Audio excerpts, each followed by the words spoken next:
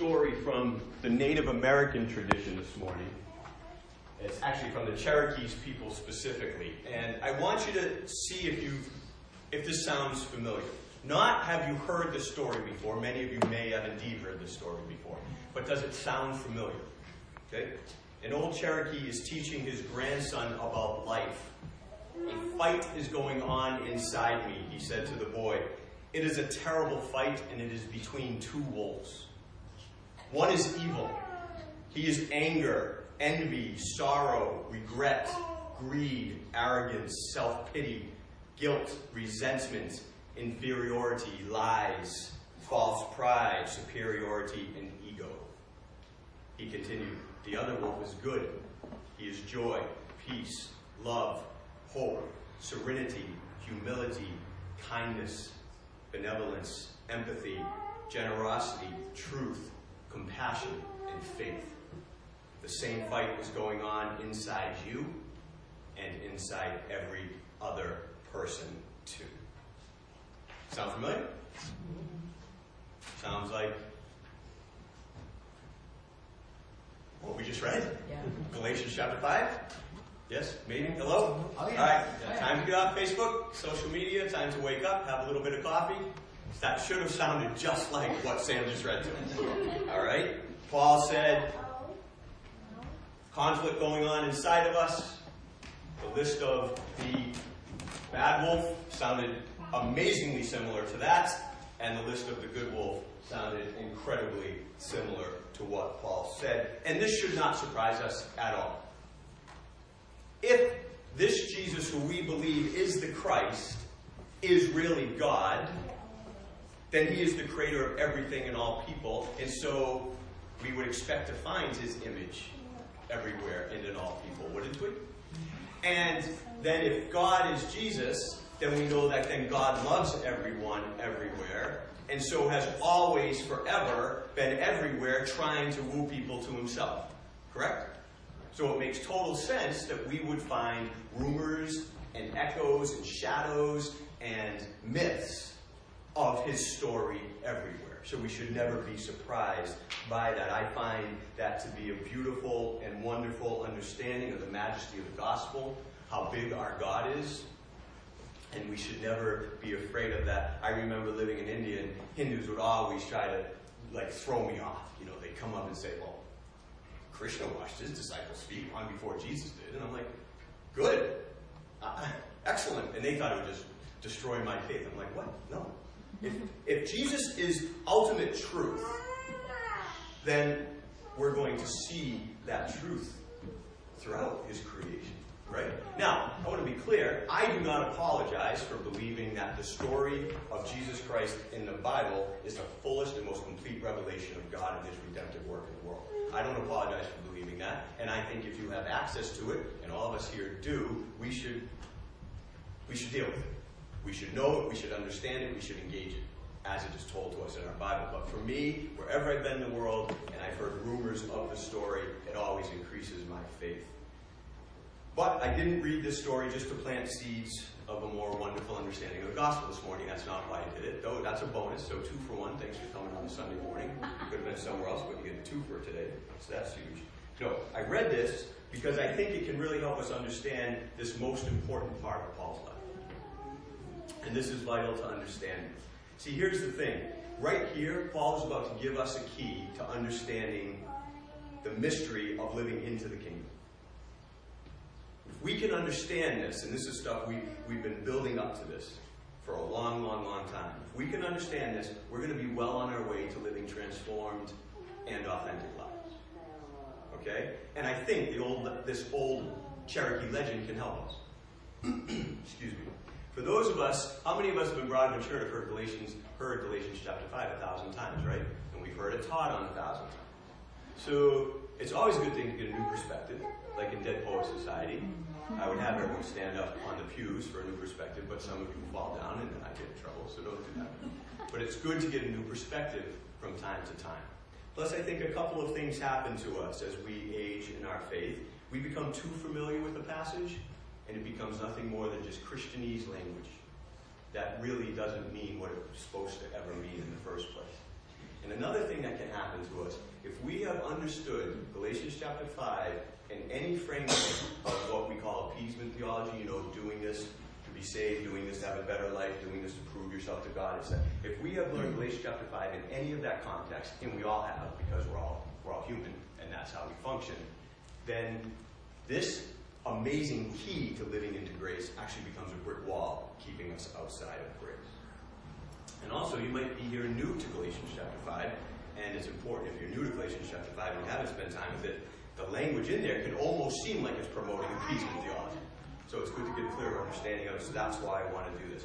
I think this Cherokee legend is a brilliant commentary on what Paul wrote in Galatians. So let's jump in. So the first thing we need to be sure we understand right off the bat, which is really hard for us to understand, is when Paul says flesh and spirit, he is not talking about the physical and the spiritual. He is not talking about the physical body versus the soul. That's not what's happening here. And unfortunately, that understanding is an incredibly Greek understanding of the world that has made its way and influenced so much of Western Christianity and our own thinking, and it's really an incredibly dangerous thing. This is a limitation of the English language, unfortunately. Okay? Because here's what happens. That idea, sadly, what it does is it leads to Gnosticism on one side, and on the other side, it is leads to a hyper-puritanical theology, which is why I used a Puritan prayer. See how everything gets connected? Just trying to help you with that.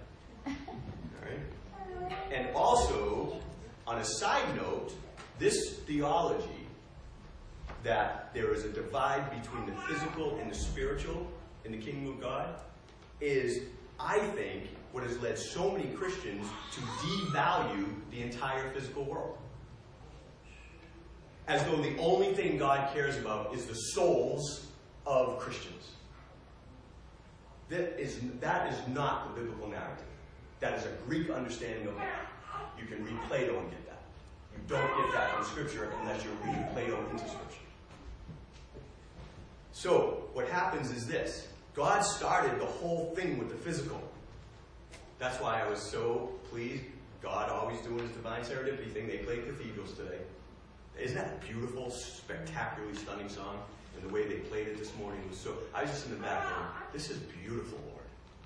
And that person has definitely made sure he's not influenced by Greek philosophy when he approaches the idea of God. So when God started this whole thing, he starts with the physical. Do you notice that? The Bible doesn't start out, and God made all these souls, and then he needed to give them a world to live in. It's not how the Bible goes. In fact, it says, when the gods got together and they said, let's make man in our image, what did they do? They made outside of dirt. There's nothing more physical than dirt. And what happens, I think, have you ever noticed, and maybe you've done this in your own subconscious, you imagine that when God breathed life into the dirt, it was like filling up a bottle? No. No. He breathed life into the dirt. Our dirt is alive. It's all the same. It's all the same. Listen, when God came among us and died for us, he said this. Whosoever eats my body and drinks my blood shall live forever. He said that.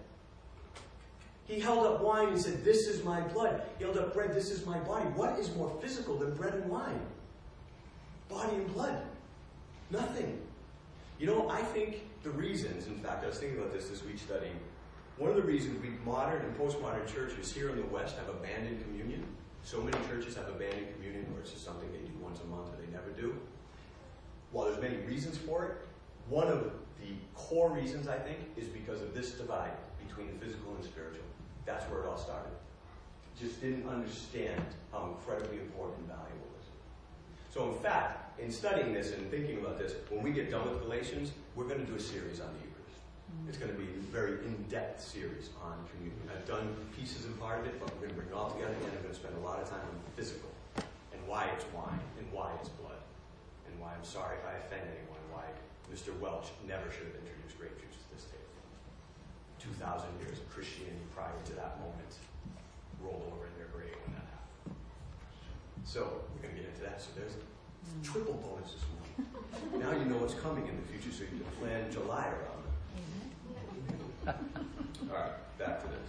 Here's what Bonhoeffer, in studying Scripture, has to say about this Greek divide that we introduced to Scripture. He says, the flight from the created work to bodiless spirit or to eternal spiritual disposition is prohibited. Prohibited. So, good stuff. All right, so what does St. Paul mean then? Well, St. Paul means by flesh the brokenness. That's what St. Paul means, the brokenness. The broken image of God in us. That's shattered. And because of that, we only look to ourselves and our own understanding for guidance. When Paul says the Spirit, Paul's talking about the side of us as being redeemed. That the image of God is coming back together. That the Holy Spirit is who we look to for understanding and guidance. Here we go. Now think of the Cherokee story. Okay? 2 wolves. There's an evil wolf and a good wolf. Think of it this way. Use this imagery if it's too hard to break out of this flesh-spirit language. Use that imagery. Feel free to apply that imagery to what Paul is saying. This is going to be incredibly helpful, okay? So, just like Paul said it, flesh and desire, 2 wolves in us battling, and just like the wolves in the Cherokee story, these things are at conflict in us. They're in a battle. Paul is much clearer when he explains it to the Romans when he says this. For in my inner being I delight in God's law, but I see another law at work in me, waging war against the law of my mind and making me a prisoner of the law of sin at work within me. So this is what's going on. A war inside of us. This is important. So now we're going to get to this really good stuff. I have been so excited about this. And here's, because we start to see the profound value of what Paul is wanting us to understand. About how shall we then live into this incredible and glorious mystery of grace. We are promised that we can be kings and queens. We can live like Jesus Christ. Well, what's going on? Well, I think it's a complete and utter misunderstanding here that Paul says, here's the key. So, what is this battle in us? What is this battle? It is a battle between the desires of the good wolf and the desires of the bad wolf. I'm not going to use flesh and spirit because you're just going to go right back to that wrong divide, okay? So, here is what is really fascinating. Again, the English language letting us down. This word here that is often translated desires or lusts of the flesh, which is part of the problem, is because in the English language, that's an incredibly sexual word, right? So that leads to promoting the idea that Paul's talking about the physical versus spiritual. But actually, what the original word means here is over-desire or inordinate desire. All right? Keller is excellent here. He says, this is crucial. The main problem we have is not so much desires for bad things, but our over-desires for good things. When a good thing becomes our God, it creates over-desires. Paul says that sinful desires become deep things that drive and control us. Sin creates in us the feeling that we must have this or that or the other. All right? Now, we've talked about this before. Kane, I did a series on identity. That's what Keller was just getting at.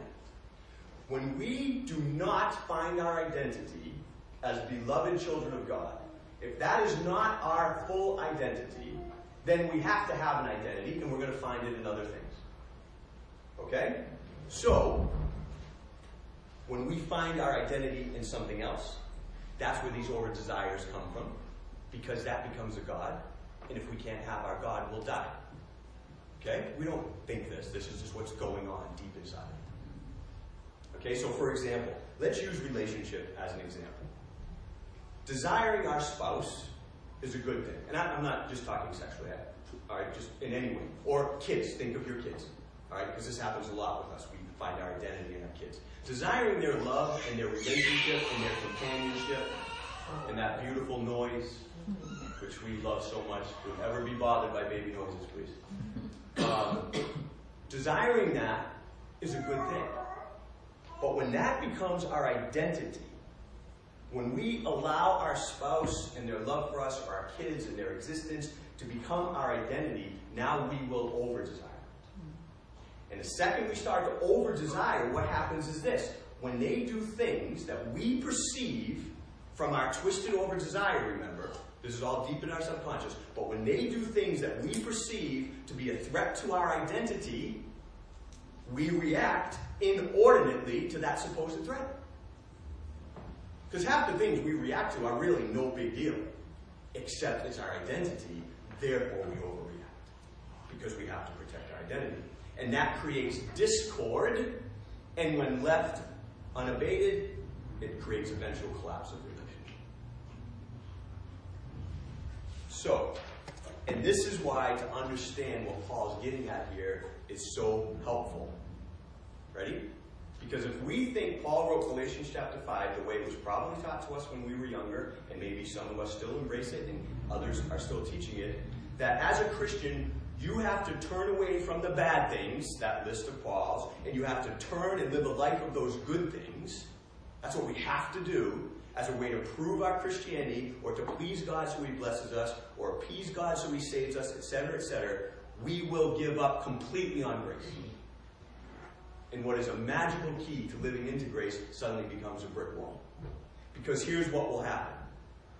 We will either become so rigid in our legalism, on one side, because maybe we're disciplined people and we can actually avoid that list, but not really, because you'll see when we get into the list. But we'll become committed to legalism and forcing everyone else to live the same way. Or we will try so hard to live that good list, and it never happens, we'll just give up on the whole thing anyway.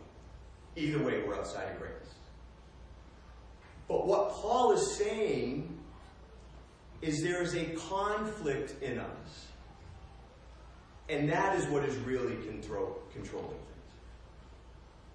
Okay? So here comes the very good stuff. When we do or exhibit these bad things that Paul wrote about, and he said, and many more like them, it's because we are broken. We are unhealthy. We need fixed. So what do broken people do? They do broken things. Hurt people hurt people.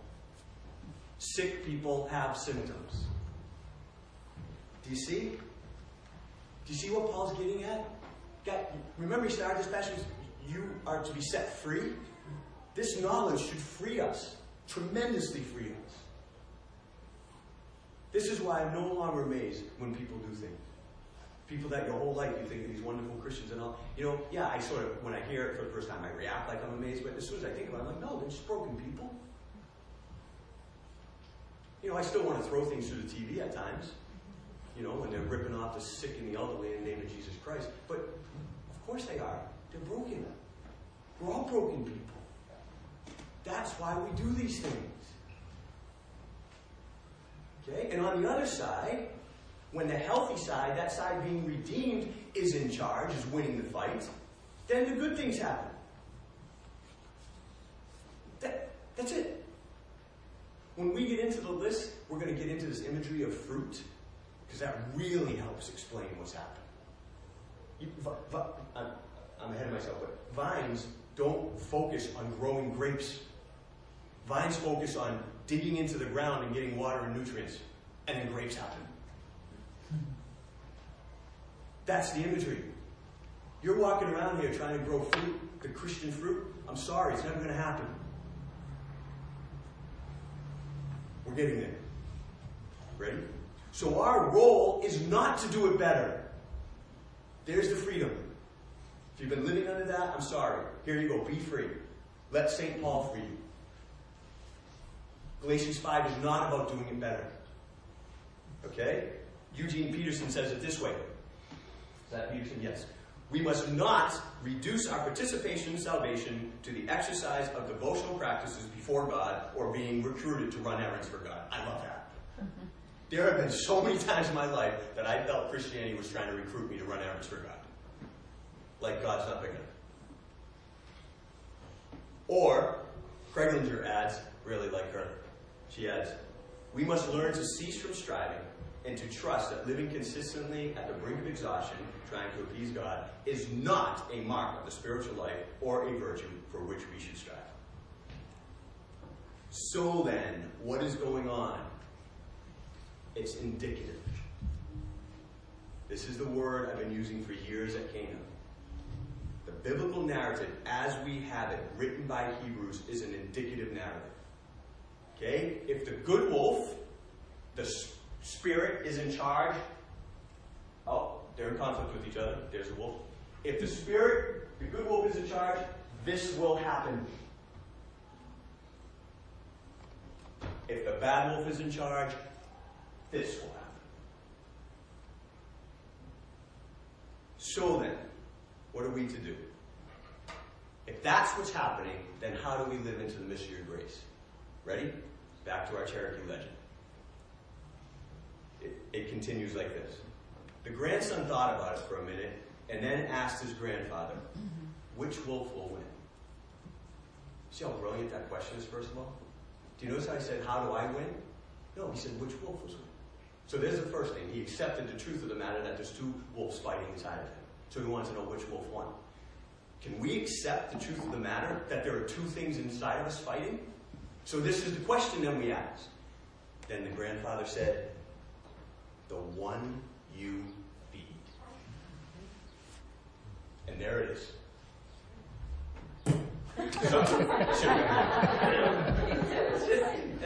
I love this. And I wish when I was 15, 18, 25, someone told me this is what Paul was saying. It would have changed my whole life. Because now it all makes sense. When we get told to read the Bible, it's not because God gets mad at us if we don't. It's because that's how you feed the good wolf. Because the Bible shows us a picture of, hey, that's the bad wolf when you hate people. And when we spend time in the Jesus story like we're supposed to tell each other the gospel all the time, that's how we feed the good wolf. When it says, hey, don't forsake the gathering of yourselves together. Come together. Worship together. Break bread together. It's for one reason, to feed the good wolf.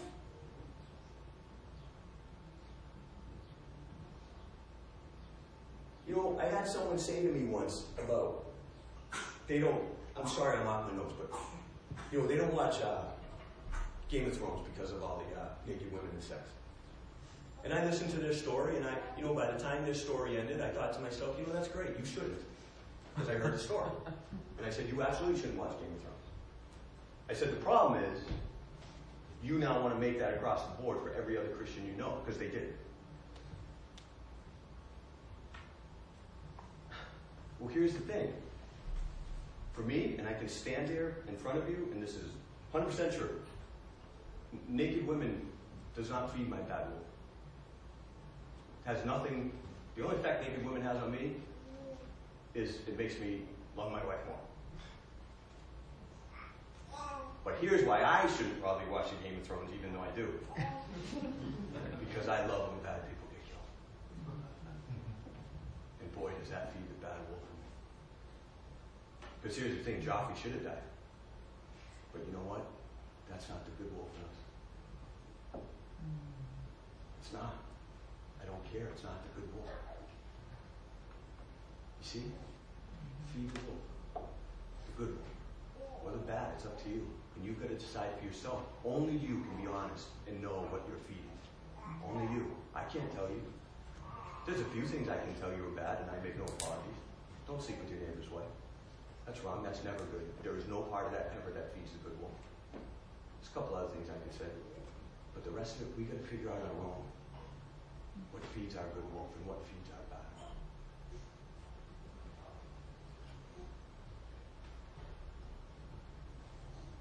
Boy, this is freeing stuff, huh?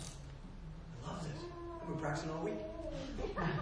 I've stopped trying to do stuff. I'm trying to feed the good wolf. See, think of it this way. Going back to my, illustration, like with relationship. Sometimes all of a sudden people, after years, just walk away. And it's not because they're bad people. It's because, like all of us, they fed the bad wolf too long. So what happens is we're born into a society and a culture that tells us self-preservation is number one. It's in our Constitution. Or At least the Declaration. Which one says pursuit of happiness? Yeah, that's our Constitution, right? Okay, so there's good things there. There's good things to self-preservation. But if all you do is feed the wolf of self-preservation long enough, it becomes a raging maniac. And all of a sudden, the only important thing in your life is your personal well-being and happiness. And that's a monster nobody can beat. Do you see? And that's all that happens. So when we practice feeding the bad wolf with good things, even sometimes, suddenly it becomes a wolf beyond our control. Because I want you to think about something. How did Paul frame our entire gospel, this whole passage, right? We talked about this. Through love, become slaves to one another. That's pretty much the opposite of personal happiness, isn't it? Except that in the bigger, mysterious, glorious picture, that will be our happiness when we just surrender to it. But in this small world, that's the opposite. These two wolves at battle. But here's the great news. This is why Paul can absolutely and adamantly say this. So I say, walk in the Spirit, and you will not gratify the desires of the flesh. You will not. It's not like if you do that, well, it'll be easier. No, you just won't. Because when the good wolf is fed, it's way more powerful than the bad wolf. That's the thing. Listen, as powerful and deadly and raging as the bad wolf can be, and it is. Look, have you ever noticed, this is what I was getting into this again too, I always thought, I never really paid attention to this list, obviously close enough, because I always thought it was like these personal things. No, look. Enmity, strife, jealousy, anger, quarrels, dissension, factions. Half the bad list is about what? Breaking down relationship, discord, and disunity. Oh, sounds like the Christian church. Doesn't it? And that's what Paul's getting at. Galatians is being ripped apart. He's like, well, all it's doing is ripping you apart. Which makes me think all the other things probably are about ripping relationship apart. But so, it's powerful. It's powerful. The bad wolf is powerful. But here's the thing. When the good wolf is fed, even the gates of hell can't prevail against it. Right? Jesus died. And all that happened was he rose again. Alright, now listen. As I wrap up, I want to be sure I am heard here very carefully. Because I know some of what I just said could be misunderstood. I do believe with all my heart that this is the key to living into grace and living out the gospel. Not the key to understanding the entire mystery of God and the kingdom. That's not what I mean. But the key for us to live into grace. But I am also aware of a few other things. Number one, all of us have been feeding the bad wolf for so long, it is powerful. And it is not going away without a fight. Trust me on that. This is why even St. Paul said, I often do things like that. It's a real battle. And I get it. And so, I guess what I want to do with this first thing is encourage us. If sometimes your Christian faith or walk seems like one step up and two steps back, or sometimes one step up and two steps back, or maybe two steps up and one step back, but be patient with yourself. And be patient with others. And redirect your focus. Not on trying to stop the bad, but on just trying to feed the good. Number two, and I really wasn't going to go here, but I guess I should. Maybe this was God's way of saying, well, you need to share with your own community. There are many of us who, for various reasons, have physical or mental health issues.